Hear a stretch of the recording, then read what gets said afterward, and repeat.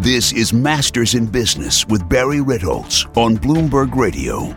This week on the show, I have an extra special guest.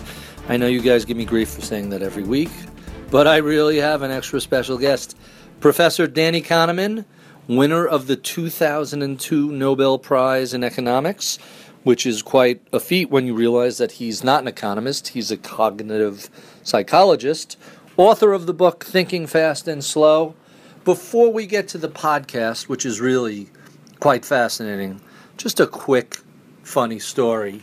So we finished doing the interview, and we're heading out of the Bloomberg building. Where are you heading to? Oh, I'm going over here. Oh, I'm heading in that same direction, I tell Danny, which is what he insists everybody call him. And so we take a subway downtown, and we're get out at Grand Central, and we're walking someplace, and he says to me, listen, you don't have to walk me to where I'm going. I'm a New Yorker. I know where I am. And I said, well, to tell you the truth, it's 2 o'clock. I haven't had lunch yet. A block from where your destination is this lovely sandwich shop called Alidoro. Just opened in Midtown. There's a Soho branch. It's really good. I'm just heading in your direction anyway. So he looks at me and says, the sandwich is really that good? Yes, they're delicious. So long story short, we go into this place. It's essentially a takeout joint with one long picnic table in the back. Most people take sandwiches out, and it's 2 o'clock, so the rush, lunch hour rush is over. So we order sandwiches. It takes a few minutes. I kind of sit him down at the table, and I said, I'll go get the sandwiches. And so as I'm coming back to the table, there is Professor Kahneman sitting at a picnic table, surrounded by, I don't know, a dozen millennials, kids who could have been in his class a couple of years ago at Princeton, and they're just wholly oblivious to this kindly professor sitting amongst them. Here's a brilliant thinker who changed the way we think about how we think.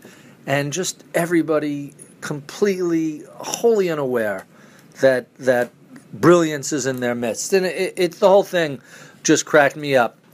I found the interview to be absolutely fascinating. I think you will also. So with no further ado, my conversation with Daniel Kahneman. This is Masters in Business with Barry Ritholtz on Bloomberg Radio. Our special guest this week, and I know I say this all too often, but we really do have an extra special guest this week. His name is Professor Daniel Kahneman. He taught at the Woodrow Wilson School at Princeton, both in psychology and public affairs. He is a fellow at the Center for Rationality at Hebrew University, winner of the Nobel Prize in Economic Sciences, as well as the Lifetime Contribution Award of the American Psychology Association, and he is a recipient of the Presidential Medal of Freedom. I could go on and on about his curriculum vitae, but I would rather jump right into this. Daniel Kahneman, welcome to Bloomberg. Pleased to be here. So I'm excited to talk to you about so many different things. Let's start way back at the beginning. You began your academic career in Israel. Did you expect to spend the rest of your life working in academia? Oh, yeah. I mean, I expected to be a professor when I was a kid. And so you win the Nobel Prize in 2002, not for psychology, which is your field of study, but for economics. How does a psychologist win a prize for economics? Well, I mean, there is no Nobel in psychology, but we won it in economics for work that is psychological. Mm-hmm. When you said we, it's you and Amos Tversky. I mean, he didn't actually win this because they don't give it posthumously, but, you know, I always felt it's a joint prize because the prize was awarded for work we had done together. And it was work that influenced economics. So it's on the influence in general that you get a Nobel, not on the quality of the work necessarily. So let's talk about your colleague, Amos Tversky. In your book, Thinking Fast and Slow, you describe first seeing him speak. I think it was around 1969, and the subject was do people make good, intuitive, statistical assumptions? Did you know right away the two of you were destined to be research partners? No, but what happened was he visited a seminar I was teaching. I mean, I invited him, and he spoke about some research that was being done at Michigan at the time on whether people are good intuitive statisticians, and their conclusion was that they are. And so That's very counterintuitive. Well, it's now counterintuitive. At that time, it sounded quite intuitive. And we had a very heated discussion. You know, they have those in Israel, and it was a very Israeli type of conversation. And we enjoyed it, both of us. We decided to have lunch together the following Friday. And there we discussed ideas over that lunch, and we didn't know that it was going to shape our lives, but we had a pretty good inkling of what we wanted to do next.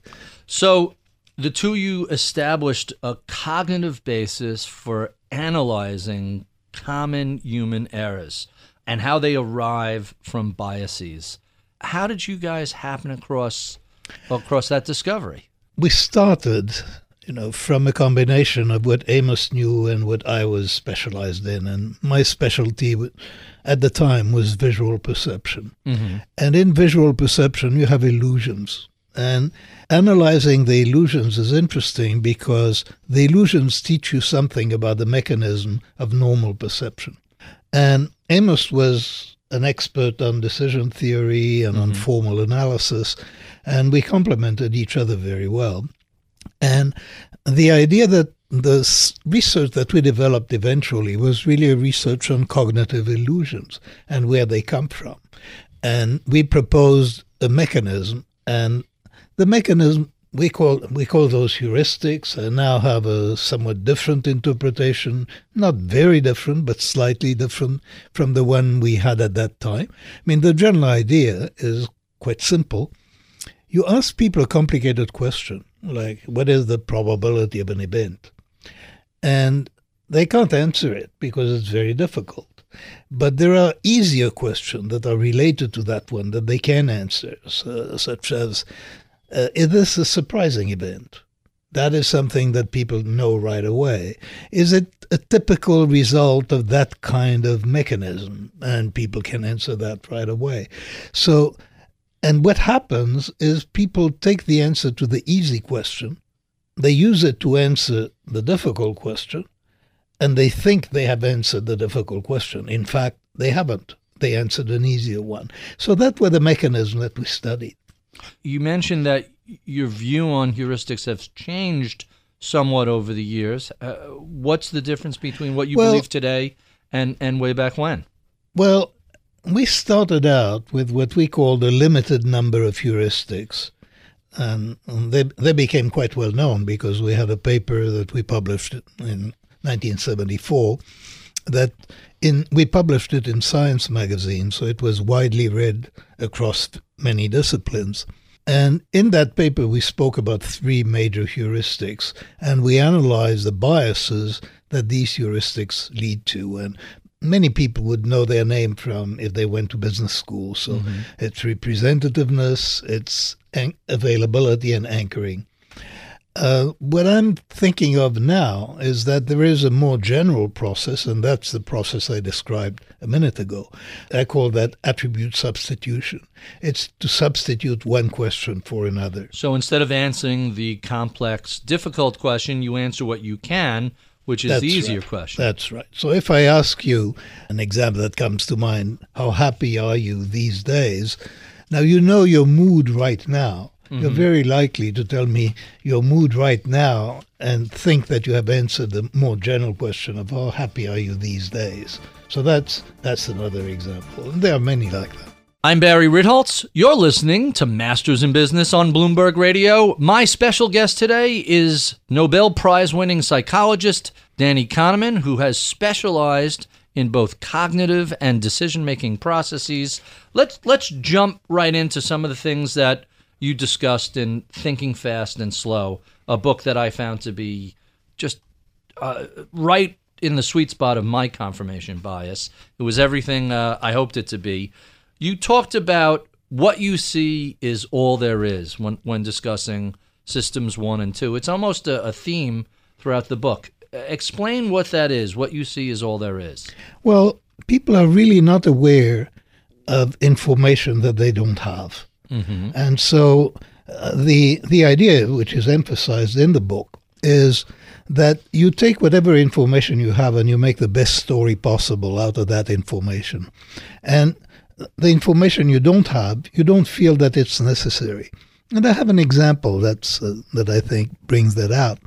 If I tell you about a national leader, that she is intelligent and firm. Mm-hmm. Now, do you have an impression already whether she's a good leader or a bad leader? And you certainly do. Mm-hmm. She's a good leader. Now, the third word that I was about to say is corrupt. But, the point being that you didn't wait for information that you didn't have. Right. You formed an impression as we were going with the information you did have. And this is what you see is all there is. The working assumption amongst people who are trying to draw a conclusion from available information is they fail to calculate the impact of data they're either unaware of or don't know or simply haven't encountered. That's right. I mean, if what people are trying to do is to make the best story possible out of the information they have, then this is what they're going to do. And the measure of confidence that people have in their beliefs and their opinions is really a reflection of the quality of the story that they've told themselves. So let's talk about that narrative, because it's one of my favorite errors in investing is that we tell ourselves these complex narratives that seem to fit whatever information is in front of us, and that very much creates a risk that the narrative, as emotional and compelling as it might be, is possibly misleading. How does that fit into your work? I think Nassim Taleb has a very nice example in his book, The Black Swan. It's an example that happened at Bloomberg, on Bloomberg News. And it happened the day that Saddam was caught. Mm-hmm. And something happened in the bond market shortly thereafter. I forget whether it rose or it fell. And the headline was, Saddam caught, and investors are fleeing from risk.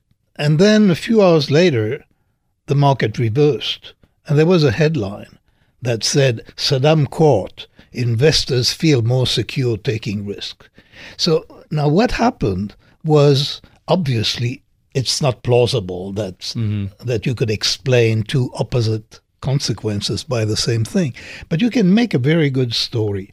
And what happens, and commentators on Bloomberg Radio and all other pundits, what they do, there is a salient event today. Mm-hmm. So when you are looking at what happened in the market, you're looking back and you see that salient event, and irresistibly you think there is a causal connection. Right. So whatever happened in the market, you attribute to the salient event. Went up, went down, whatever, it makes a good story.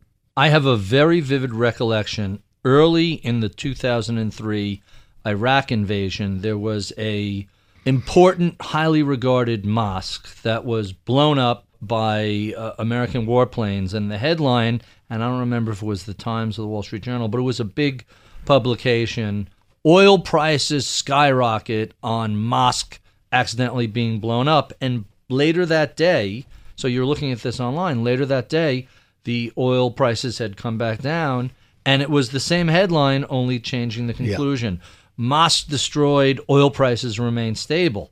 Well, if it's going up and down after the event, it means the event isn't really significant, is it? Well, clearly. So let's talk a little bit about some of the biases, those three biases you discovered early on: availability, anchoring, and representativeness. First, these are three enormous biases. First question, why publish in Discover magazine or Science magazine as opposed to some staid academic journal? Oh, we had done our homework. I mean, we published in state academic journals first. Mm-hmm. And then what we published in Science which, is a scientific magazine. I mean, it's not. It's a popular magazine. No, it's not. No, it's. Science is a professional magazine, but it's addressed to scientists of all disciplines. Got it. But it's a perfectly respectable scientific magazine. No, we were academics. We published academically. We didn't publish and discover. They looked us up and they interviewed us and they wrote about us, but we didn't seek that out. We were really academics. We were not trying to influence the world, and whatever happened, but that wasn't really what we intended. Did you have any sense of the enormity of these three particular biases early on? Well, when we wrote for Science, we had a sense that this was an important story. We really did not anticipate the impact that it had on many fields, including investment and the law and even economics. It had a lot of influence, and that we didn't anticipate, really. So let's talk about a couple of these. You mentioned availability bias. It's just the information you have. Anchoring is an enormous factor in things like negotiations and pricing. I love the story of just ask a group of people in a room what the first digit of their phone number is, and then ask them a separate unrelated question. A higher digit will yield a higher number on the unrelated question, and a lower first digit yields a lower. How did that discovery come about? Well, actually, it takes a little more than that, but I'll give you an example. And in the example of negotiation, many people think that you have an advantage if you go second. But actually, the advantage is going first. Throw out the first number, and that's where you're anchored. You throw out, and the reason is something about the way the mind works. And the mind works, it tries to make sense of whatever you put before it. So this built-in tendency that we have of trying to make sense of everything that we encounter, that is a mechanism for anchoring. I'm Barry Ritholtz. You're listening to Masters in Business on Bloomberg Radio. My special guest today is Nobel Prize-winning psychologist Danny Kahneman, who has specialized in both cognitive and decision-making processes. Let's talk a little bit about biases and money, since this is Bloomberg and many of our listeners are investors. I want to start with prospect theory, which is something I find absolutely fascinating. The basic idea is that we feel losses much more severely than we enjoy gains. The first question I have for you about this is, how did you discover this? Well, the idea that came first was that the standard financial analysis and what's called the rational agent model fails in an important way. And in the rational agent model, you should always be thinking in terms of wealth. What will be my wealth if this happens? What will be my wealth if that happens? And all the theory is based on the idea that you are thinking in terms of your wealth. But it turns out you're not thinking in terms of your wealth at all. You're thinking in terms of gains and losses. You're thinking in terms of changes of wealth. So that was the first thing that was important to establish. It was clear homo economist is what the professors call it. Not a really good representation of how people behave in the real world. And this is sort of immediately obvious that people don't think in terms of their wealth. And it's easy to show that they don't, because you can describe the same decision, which is the same in terms of wealth. You can give it two different descriptions and people will make different choices depending on whether it's represented in gains or losses.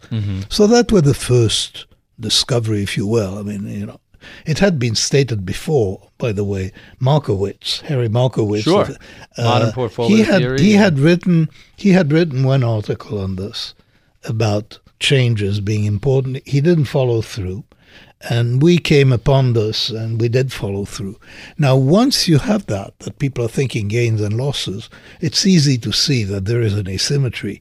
That is, that losses, as we said, loom larger than gains, and we even have a pretty good idea of by how much do they loom larger than gains. How by much? About 2 to 1. Okay.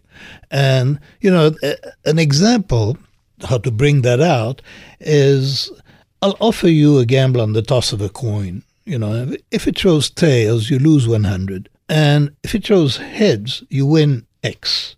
Mm-hmm. Now, what would X have to be for that gamble to become really attractive to you? Well, more than 100, so it's more than actually, just a 50-50. You're a professional. There is a difference between professionals and others. Mm-hmm. Most people, and that's been well established, demand more than 200. Really? So they want 2-to-1 odds. They want the odds in their favor, which is pretty consistent. It's not the odds. I mean, the odds are 1-to-1. It's equal chances. It's the payout. The payout has to be 2-to-1, meaning that it takes $200 of potential gain to compensate for $100 of potential loss when the chances of the two are equal. Interesting. So that's loss aversion. Turns out that loss aversion has enormous consequences. Enormous, absolutely. So that leads to a couple of really interesting questions. The first one is, what is it about losses that make them so much more painful than gains are pleasurable? In other words, why does this 2-to-1 risk of loss aversion, why does this even exist? Well, I mean, this is evolutionary. I mean, you would imagine that in evolution, threats are more important than opportunities. That makes a lot of sense. Sure. And so it's a very general phenomenon that sort of bad things sort of preempt or are stronger than good things in our experience. So loss aversion is a special case of something much broader. So there's always another opportunity coming along, another game, another deer coming by, but an actual genuine loss, hey, that's permanent. You don't recover from that. That's right. Anyway, you take it more seriously. Mm-hmm. So if there is a deer in your sights and a lion, you are going to be busy about the lion and not about the deer. Makes sense. That leads to the obvious question, well, what can investors do to protect themselves against this hardwired loss aversion? There are several things they can do. One is not to look at their results, not to look too often at how well they're doing. And today you could look tick by tick, minute by minute. It's the worst thing. It's a very, very bad idea to look too often. When you look very often, you are tempted to make changes. Mm-hmm. And where individual investors lose money is when they make changes in their allocation. Virtually, on average, whenever an investor makes a move, it's likely to lose money because there are professionals on the other side betting against the kind of moves that individual investors do. I'm Barry Ritholtz. You're listening to Masters in Business on Bloomberg Radio. My special guest today is Danny Kahneman. He is the Nobel Prize-winning psychologist, formerly professor at Princeton, who has had an enormous influence on the fields of economics and investing. Let's get right back to the question of investing and the professionals versus the amateurs. Do we see the same sort of biases and errors amongst the professionals? They're clearly much attenuated among professionals. So I'll give you an example. I mean, and that's the biggest example. It's what makes loss aversion important. If I ask you, would you take a gamble? If I ask a regular person in the street, not you because you're a professional, but if I ask a regular person in the street, would you take a gamble that if you lose $100, if you win 180 on the toss of a coin? That's a no-brainer. Well, it's a no-brainer for professionals. Most people don't like it. Really? 180 versus 100? 180 versus 100. I'll do that all day long. Yeah, because you're a professional. Now, when you ask the same people in the street, okay, you don't want this one, would you take 10? So we'll toss 10 coins. And every time, if you lose 100, and if you win 180. Everybody wants the 10. Nobody wants the 1. So in other words, they think the math, the statistics will play out better. There's your intuitive statistics. In repeated play, when the game is repeated, then people see. They become much closer to risk neutral. Mm-hmm. And they see the advantage of gambling. Now, professionals are in a repeated play situation. Sure. That's the biggest difference. And so they view each decision that they make out of a stream of decisions that they're going to make. Now this, by the way, is true for investors as well. One question that I ask people when I tell them about that, so you've turned down 100, 180, now, but you would accept 10 of those. Now, are you on your deathbed? That's the question I ask. Is that the last decision you're going to make? And clearly there are going to be more opportunities to gamble. Perhaps not exactly the same gamble, but there'll be many more opportunities.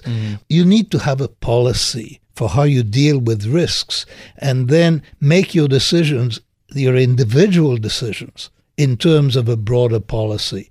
Then you'll be much closer to rationality. But on the single flip of a coin, the average individual is going to look at this and say, hey, I'll feel foolish if I lose 100, even though the payout is greater than my potential loss. That's exactly what happens, and you shouldn't feel that way. I mean, now it's true that you will feel like a fool. It's very closely related to what you see is all there is. That is, we tend to see decisions in isolation. We don't see a decision about whether I take this gamble as one of many similar decisions that I'm going to make in future. So are people overly outcome-focused to the detriment of process? What they are, we call that narrow framing. They view the situation narrowly. And that is true in all domains. So, for example, we say that people are myopic, that they have a narrow time horizon. To be more rational, you want to look further in time, and then you'll make better decisions. If you're thinking of where you will be, a long time from now, it's completely different from thinking about how will I feel tomorrow if I make this bet and I lose. I recall reading about a study, and I hope I don't mangle this too badly, where they would take a photo of somebody and then using software age their face, and then when they would ask the people who had the current photo of their own face, they would get a very different answer than the group that were better able to imagine themselves 25 years hence. Yeah, that's about saving. I mean, what actually happens is that when you show people morphed image of their face as an old person, their tendency to save increases. So it's easier for them to identify with their future self. But in general, that's not what we do. People aren't especially good about that. Let's talk about being wrong and being able to admit that you're wrong. John Kenneth Galbraith once famously said, given the choice between changing one's mind and proving there's no need to do so, most people get busy on the proof. You called this theory-induced blindness. So why are we so unwilling to admit when we're wrong? You try to make the best story possible, and the best story possible includes, quite frequently, I actually didn't make that mistake. So something occurred, and in fact, I did not anticipate it. But in retrospect, I did anticipate it. This is called hindsight. Sure. And that's one of the main reasons that we don't admit that we're wrong, is that whatever happens, we have a story. We can make a story. We can make sense of it. We think we understand it. And when we think we understand it, we alter our image of what we thought earlier. I'll give you a kind of example that, so you have two teams that are about to play, a football. And the two teams are about evenly balanced.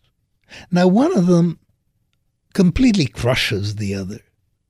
Now, after you have just seen that, they're not equally strong. You perceive one of them as much stronger than the other. And that perception gives you the sense that, this must have been visible in advance that one of them was much stronger than the other. So hindsight that's a big deal. It allows us to keep a coherent view of the world. It blinds us to surprises. It prevents us from learning the right thing. It allows us to learn the wrong thing. That is, whenever we're surprised by something, even if we do admit that we make a mistake, say, I'll never make that mistake again. But in fact, what you should learn when you make a mistake because you did not anticipate something, that the world is difficult to anticipate. that's the correct lesson to learn from surprises, that the world is surprising. It's not that my prediction is wrong. It's that predicting in general is almost impossible. You know, it's ironic. During the 2008-09 financial crisis, we saw very few people beforehand making warnings about housing, about derivatives, about the stock markets. A pair of academics, Reinhardt and Rogoff, very famously put out a paper in January 2008, widely ignored. Afterwards, I can't tell you how many people have claimed to have seen it coming. Never in print. There's no recorded history, but they all saw it coming, and they knew this was going to go south. Pure hindsight bias. This is really hindsight bias, and it's actually very pernicious because it gives you the wrong impression. So I love Michael Lewis, and I like The Big Short, like everybody. But The Big Short really gives you the impression that this was as obvious as the nose, you know. See, when I read that book, my interpretation was, here are a very small number of very odd characters who were amongst the only ones who saw it, and everybody else thought they were crazy. Yeah. I mean, and the movie does a nice job portraying that. Yeah, but actually, at any one time, there are many people who are predicting that the world is going to end tomorrow or that there's going to be a crash next week. Now, there is no crash. Those people get forgotten. When there is a crash, they're sort of geniuses. Right. We've seen that time and again. The broken clock syndrome. Eventually, they're right. Everybody forget. Although in the modern world, thanks to Google, you can very easily go back and check if someone has said, there's a famous pundit who is, for the past 7 years, has been saying a 1987-like crash is around the corner. It's coming. Well, maybe, but it's now 7 years in a row you've been saying that. I mean, there are many people, you know, the saying is, who predicted 7 of the last 3 recessions. Right. It's that sort of thing. So speaking of Michael Lewis, you and Amos Tversky are the subject of his next book that's coming out. Let's talk about that. What was that experience like? Michael Lewis is a very lovable character, and he's very pleasant to talk to. And he earns your confidence by his charm, and you know he is very good at what he does. I haven't seen the book. I have no idea what I don't even want to see it before it gets published. You know, when it gets published, I'll read it, of course. But the process has been interesting because he's made me think about my past. And that's been quite enjoyable. It's made me think about my collaboration with Amos Tversky. Now, Amos Tversky died 20 years ago, and he is bringing him to life. And he also had access to all of Amos's papers, including notes that Amos took on conversations we had that I'd forgotten all about. So it's been an interesting experience reliving that period. What the experience will be about reading the book, I don't know yet. You can hang around a little bit. We'll keep chatting. We've been speaking with Professor Danny Kahneman, winner of the 2002 Nobel Prize in Economics, former psychology professor at Princeton. If you've enjoyed this conversation, be sure and stick around for our podcast extras, where we keep the tape rolling and continue discussing all things biases and heuristics. Be sure and check out my daily column on Bloomberg.com or follow me on Twitter at Ritholtz. I'm Barry Ritholtz. You've been listening to Masters in Business on Bloomberg Radio. Welcome to the podcast. By the way, it's so odd to call you Danny. Danny, if I haven't said thank you so much for being so generous with your time, let me do that now before I forget. I have been a big fan of your work for a long time, and in my career, I started as a trader and pretty early on recognized that why are these 4 guys doing the exact same thing, and yet they're each obtaining very different results. And the first book in the space I read was by Tom Gilovich in Cornell, who I believe you've worked with before. How We Know It Isn't So was that book. But I've loved the work that you've put out, and I have a bajillion questions. Let's see if we can work our way through some of these. So Earlier on, we were talking about anchoring and availability.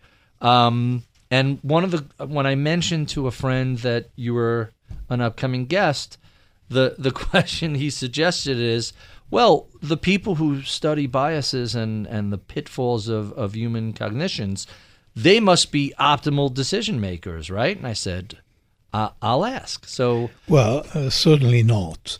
In the way that I described it, there's system 1 and there's system 2, and system 1 is very difficult to educate, and system 1 is where our intuitions come from, and system 2 very often is just the PR agent for system 1. It just explains decisions that were made. Rationalizes? Yeah, it rationalizes. But System 1 does a good job at keeping us alive on the savannah in dangerous circumstances. Sure. And not only on the savannah,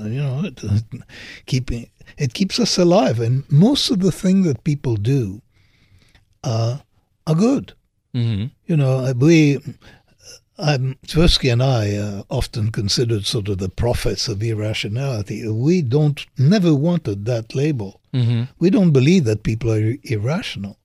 People are not perfectly rational. They couldn't be because they have a finite mind, mm-hmm. and perfect rationality demands much more. But, they're quite reasonable, except they make predictable biases in some mistakes in some conditions. So by and large, most people get many of their important decisions right, and the ones that get wrong really stand out. Well, it's hard to count, but most of the time, most of the day, you are on system 1. Right. You're doing things that are well practiced, and most of them work. So we managed to get through our day without engaging without thinking too much, mm-hmm. and that for sure. Yeah, and most of the time it works just fine. Mm-hmm. That's quite. So the answer to your question was a long one, but. No, I'm not smarter than I was when I began this line of research more than 50 years ago, because my system 1 is just the same way it was. I can recognize situations in which I'm likely to make a mistake. So, this person is trying to anchor me. Yeah, I can recognize that. It still works on me, by the way, but I can recognize it. So, well, let's talk a little bit about that. So I was always under the belief, apparently mistakenly, that if you become self-enlightened about your own biases, then you can undertake a series of steps to prevent yourself from doing damage. We were speaking before the show started about indexing and global asset allocation. Now, are you picking stocks and timing markets, or have you taken your system 2 and allowed it to prevent system 1 from misbehaving? I personally don't do anything of the kind. Mm-hmm. I have, but I'm a conservative person, and so there's nothing to be learned from the way that I handle my money. But I certainly would not advise picking individual stocks or any form of very active management. You strike me as a passive indexer who you specifically said, I don't want to check my portfolio too often. People do that, and when they do, they tend to make mistakes. So this seems like a little closer to optimal decision-making. You've identified a couple of biases that affect how people invest, and you're engaging in a behavior to prevent yourself from... Well, I'm mostly very lazy. And, that's it. You can get to the same point by being rational or by being lazy. Okay. In my case, it's laziness. If that was true, I would have been a much better student in high school. Jason Zweig of the Wall Street Journal was an editor with you on some work you did. And he said you once said to him, and I want to get the quote exactly right, you have no sunk costs. So we're all familiar with the sunk cost fallacy. How do you have no sunk costs? I mean, I have, it was in a particular context. It was in the context of how many drafts do you write? Mm-hmm. And I have no sunk costs in the sense that the mere fact that I have written something, even if it's 20 or 30 pages, if now I decide it's not good, I don't try to fix it. I start over. Throw it away and start over. That's having no sunk costs. Now, the implication is some people would have said, hey, I spent 2 hours on this. I'm going to go back and edit this and try and make it. That time and effort is spent. As far as you're concerned, you're starting from scratch. And I think you do better things that way. Mm-hmm. If you forget about the work that you've already invested, but if you have found a better solution now, instead of saying, oh, I should have written that chapter differently, you just rewrite that chapter differently. Now, don't most people suffer from the sunk cost effect? They feel, well, I already spent this money and now I bought this stock and now I'm kind of committed to it. You know, we're talking about writing, not decisions in general. But it's still work process. It's still effort, and people tend to think. I mean, most people are highly sensitive to some cost, and I would not say that I'm not in other domains of life. I said I'm free of some cost in the domain of writing, and that's what Jason Zweig was writing about. Because actually, he thinks that most writers are very reluctant to start over. Yes, absolutely. You've put the time and effort in. Gee, I don't want to throw this away. Yeah. I have something to work with. It's always easier to do that second draft than it is to start with a plain sheet of paper. Yeah. No doubt about that. So we haven't really talked about the endowment effect, but I have my favorite example that I wanted to share with you because I find this such a fascinating subject. So I'm a car guy, and that means very often friends and family come and ask me about, I'm thinking about this car or that car, what's your view? And I've noticed it's a fascinating subject, like the two football teams who are so evenly matched. When someone comes to you and says, I'm considering these two cars, I'm thinking about the Toyota Camry or the Honda Accord, and the Camry has this, and this, but the Accord has that, and that, and it's pretty evenly matched, and I'm having a hard time making a decision. What's your opinion? And so I'll say, well, they're both great cars. You won't go wrong with either, but I think this one is a little nicer. What do you think? I'll try and ask them some questions. 6 months later, you see them, and they bought car A over car B, and you ask them, how do you like the car? And the answer is, I can't imagine I was even considering that other car. This car is fantastic. Now, nothing has changed. These are two really good automobiles, except for the fact that he now owns this car. So what is it about ownership that makes us think this is better, more valuable, whatever? Why do we endow these objects with superiority? Well, when you've owned something for 6 months, you think highly of it because it's become familiar. And almost everything that is familiar, you like better. Really? So familiarity doesn't bring contempt. Familiarity makes you like things.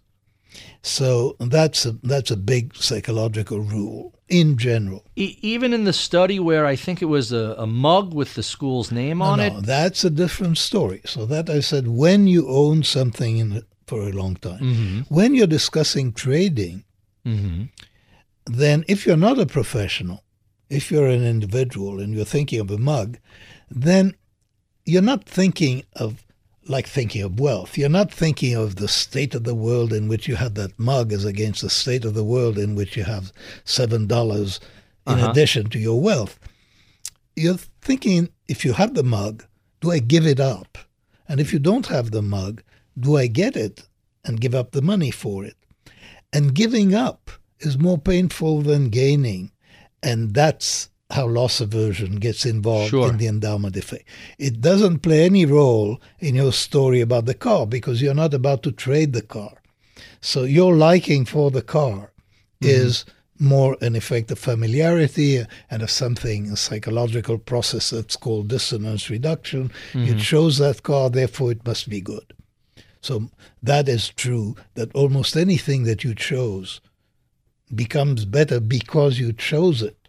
But that's a different process than the endowment effect. That's totally, because it seems there's a big overlap between I chose it, therefore it's good, and I already own it, and therefore it's valuable. Well, because you may own it without having chosen it. I give you that mug and I ask, would you sell it? So you just had it for 30 seconds and you get the offer to sell that makes it. Sense. So it's a different process. That is quite fascinating. So I like this quote from Thinking Fast and Slow. Our comforting conviction that the world makes sense rests on a secure foundation of our almost unlimited ability to ignore our own ignorance. Explain that. Since you mentioned dissonance, I thought that was a good point to bring this up. Well, earlier we talked about something I write about in the book, which is what you see is all there is. Mm-hmm. And the idea that what you don't see is, could refute everything that you believe. Sure. That just doesn't occur to us. So it's another way of telling the story I was telling earlier, that we construct the best possible narrative about the world, and if we're successful in constructing a good story, we believe it, we have a high confidence in it, and we don't want to change it. That makes perfect sense. Let's talk about regression to the mean and your conversation with the fighter pilot instructor who felt every time he yelled at a cadet, they would do better, and kind of ignored the fact that maybe it just happened to be he did poorly and he was due to do well. Well, the whole, it's actually quite remarkable that a statistical fact that, is as common as the air we breathe is very non-intuitive, and that's regression to the mean. So the fact is that, if you look at golfers, that's the example I develop in the book. So you look at the three guys who scored the highest score yesterday. Chances are they're going to do less well today. Mm-hmm. And I'll tell you why. It's because yesterday their success was in part due to luck. Mm-hmm. And luck is not guaranteed to follow them today. So we have to think of regression to the mean that what we see has already luck built into it. And luck is not going to stay. So next time it's likely to be less successful. The golfer is likely to be less successful than he was because he's likely to be less lucky than he was. And people dramatically underestimate the impact of chance on their results. Absolutely. The separating skill from chance, especially in this field, is an ongoing battle, and very often what looks like very skillful managers turns out to be, hey, they were lucky for a couple of quarters, and that was that. Sure. And we have a very strong tendency, everybody has that. We have that about ourselves, that we attribute our successes to our skill and our failures, to bad luck. But actually, there is a lot of luck in our successes as well that we don't see. That is an ongoing issue amongst investors and traders. It's always bad luck when the trade doesn't work out, but when it does work out, it's because I'm a genius. That's right. And we see that all the time. So, having read a lot of what you've written and over a long time, I was surprised to learn that you don't describe yourself as particularly optimistic. And I thought that was kind of interesting because you've spent, more than a decade now looking at happiness and utility. So the first question I have to ask is, has studying this field made you any more optimistic or any happier? No, I mean, optimism is genetic anyway. And, is it? Yeah, largely. I'm the son of a very pessimistic mother. And so pessimism is sort of genetic too. I could see that. Is it genetic or is it the home you were raised in? No, I'm just projecting. It's actually genetic. Really? So in large part. So studying utility and studying happiness, what conclusions have you reached based on that research? Well, the main conclusion was that there is a difference between what makes us satisfied and what makes us happy. So there's a distinction between there's the a distinction between the two. Being happy means having happy experiences. And being satisfied is when you look at your life and what you've accomplished. Are you content and are you satisfied with what you've accomplished? And those two are really not the same. Which is more important? Well, it turns out that for most people, what they try to do is they try to be satisfied. They go for satisfaction and not for... They are not thinking, how can I maximize the quality of my life? So, and many people, I think, make big mistakes on that. They saddle themselves with a big commute to have a larger home. You know, the big commute means an hour or two a day that are wasted. You know, that time should count for a lot. Sure. Because it's the only thing we've got, basically. Right. And people who waste time in order to achieve something else are wasting the part of their life. So the studies I've seen is the longer your commute is, the less happy you are. Does that also lead to the less satisfied you are? Not necessarily. Not necessarily. Because if having a big home is part of your satisfaction, if you're sort of proud of the house you got, and you're paying for it by a long commute, you may be quite satisfied, although you're not happy. You get a bigger house closer to your job, but it's going to be a lot more expensive. So they're trading the time for... That's right. That makes some sense. What else have you... What other things have you taken away from studying happiness and satisfaction? Well, you know, I think it turns out that people are happiest when they're in the presence of friends, actually. Friends, and there is a special thrill, I think, for people to be with friends, which is even more than to be with family. Really? Why is that? Well, there's something more relaxing. And, when you're in a family, there are many obligations and many chores. Sure. And so this is a pleasure situation, being with friends. But those are some of the best moments of the week when you're not alone. There is a particular joy for many people in having shared routines with friends. The weekly poker game, the weekly dinner and movie that you share with friends over a period of years, that becomes very precious. And it becomes an important part of life. That's really quite intriguing. A lot of the discoveries we've talked about have the feeling to me of epiphanies. So one of the things I specifically wanted to ask you about, when you were doing the officer candidate evaluations for the Israeli army, or when you would ask colleagues how long they thought it would take for a project to be done, the results of these were just really, wow, this is much different than everybody believed. So what was it about your background or your training that let you look at the world so differently than everybody else around you? Obviously, these behaviors exist amongst everybody. What led you to these really fascinating discoveries that everyone else seems to have overlooked? Well, I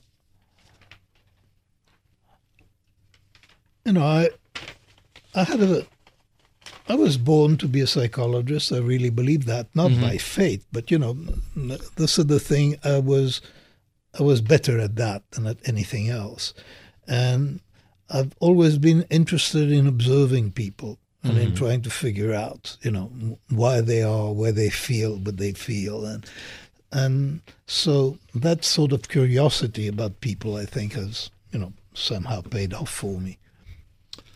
So so let's get to some of our favorite last few questions. I know we only have you here for a finite amount of time. These are the standard questions we ask all of our guests. We discussed you knew right away you were going to be in academia your whole career. Who were some of your early mentors? Well, I had professors I had professors I loved when I was an undergraduate in Jerusalem. One in particular, I wouldn't call him a mentor, but what's his name? He was Yoshua Leibovitz was his name. He was a hero to me and to many other people. Really? Why is that? What did he do that resonated with you so much? He just was a very powerful personality. He had strong opinions about everything. He knew a lot. He had several doctorates. And he had a very individual character. So I loved. He made a deep impression on me. In graduate school, I had quite a few teachers, especially the one who supervised my thesis at Giselli. But I learned from quite a few people when I was in graduate school. I don't think I ever had a proper mentor in the sense that many graduate students today, they get into a lab and they're associated with the same person throughout their career in graduate school. That wasn't the case when I was in graduate school. You didn't belong to a lab, and so I didn't have that experience. So any previous psychologists or clinical experimenters influence your approach to what you did? Oh, yeah, many. I mean, mainly a man named Paul Meehl, who was the first to compare algorithms to clinical judgment and to reach the conclusion that algorithms are actually more accurate in many, many cases than intuitive judgment. Now, I hope I'm not misremembering it. Something you wrote specifically said, even after we show people the success ratio of the algorithms, they still wanted to stick with their intuition. Yeah, that's absolutely true. I mean, people don't love algorithms, and they better get used to them because they're taking over everything. That's right. This is happening. But, when you even think about that, when a doctor makes a mistake and a child dies, this is terrible. But if it was a piece of artificial intelligence that made a mistake and a child dies, that would be worse, at least today. Because we trust the machinery and the machinery failed us? No, because it's more shocking. It's more shocking when it's impersonal. When a self-driving car has an accident. We just learned about that. But there's something more shocking about the idea. So just think about that. Somebody dying in an accident, or somebody dying in an accident with a self-driving car. And that second idea is somehow more shocking. So people really don't. For the time being, this is going to change. But there is such a thing. It's been called algorithm aversion. Really? Yeah. When you look at the statistics, let's use the self-driving car. By all measures, they're safer, they're more reliable, they're less likely to be involved in either a major or a minor accident. Doesn't mean you're going to eliminate those sort of accidents. So when one happens, it seems to really resonate. Part of that is that there are things that are viewed as natural or as, sort of acts of God. And those we've learned to accept. But when it's acts of men, it's very different. So the best example is vaccines. So vaccines, could cause side effects. Or they could. Let's take a child who died from a vaccine. Now, how many children would the vaccine have to save to accept the death of one child from the vaccine? It's clearly not 1-to-1. No, it's a lot more. Millions to 1. I don't know. I hope it's not millions, because that would be crazy. But it's a lot more than one. And so what happens here is that anything that is man-made, we have a much stronger reaction to than if the same thing occurs naturally. That's quite fascinating. So let's talk about books. What are some of your favorite books, be it fiction, nonfiction, Michael Lewis, or otherwise? Well,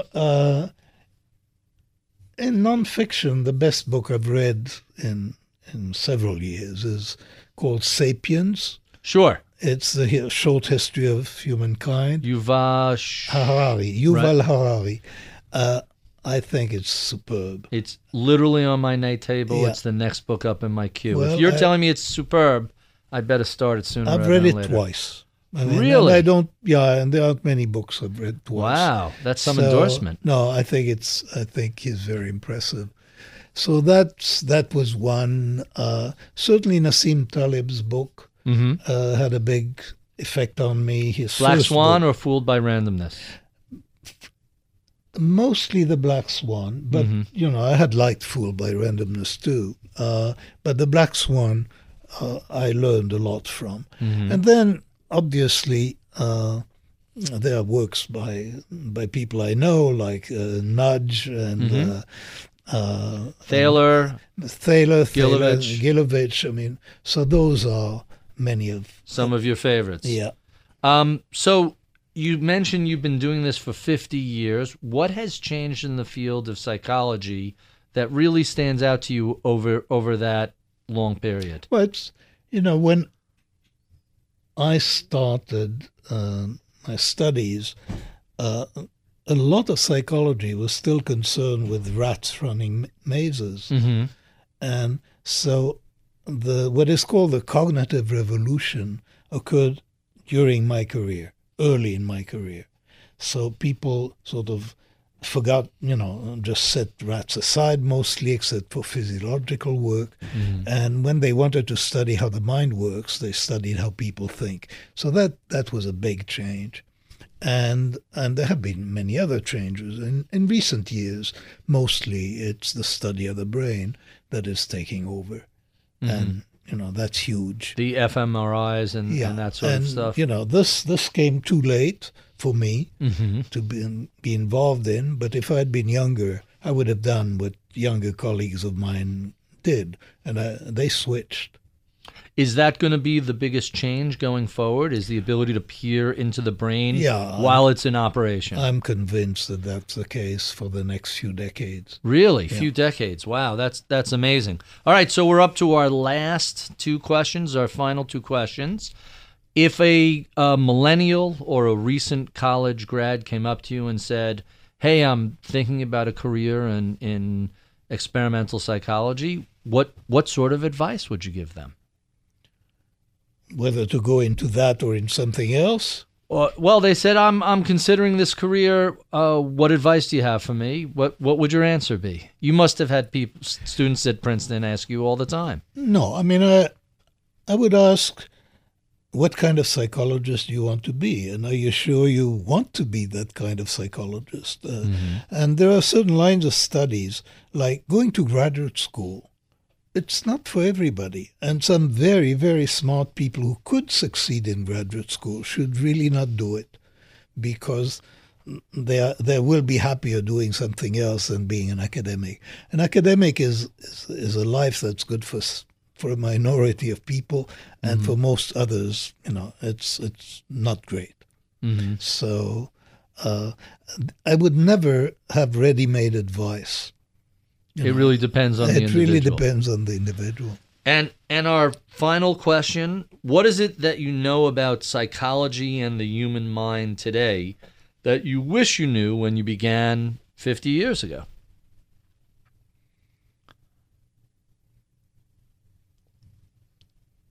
I can't think of that, actually. I mean, that's very odd.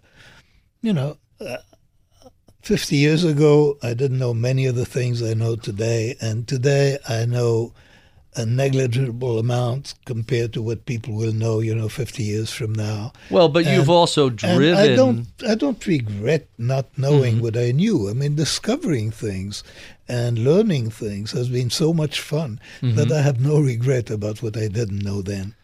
Maybe regret's the wrong word. What would have been helpful to have known that you discovered later on in your career?